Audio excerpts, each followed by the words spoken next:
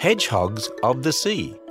This is Ken Ham, head of the ministry that built a full-size Noah's Ark south of Cincinnati. Sea urchins might just look like a simple spiny ball, but did you know those spines are connected with ball and socket joints? And if a spine is broken off, it can regrow.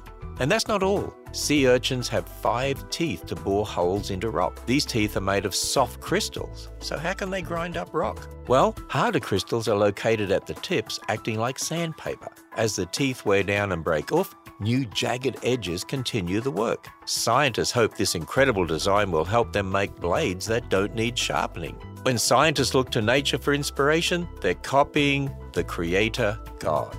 God's creation is incredible. Discover more about it at AnswersRadio.com. You'll be amazed and encouraged to trust God's Word from the very first verse at AnswersRadio.com.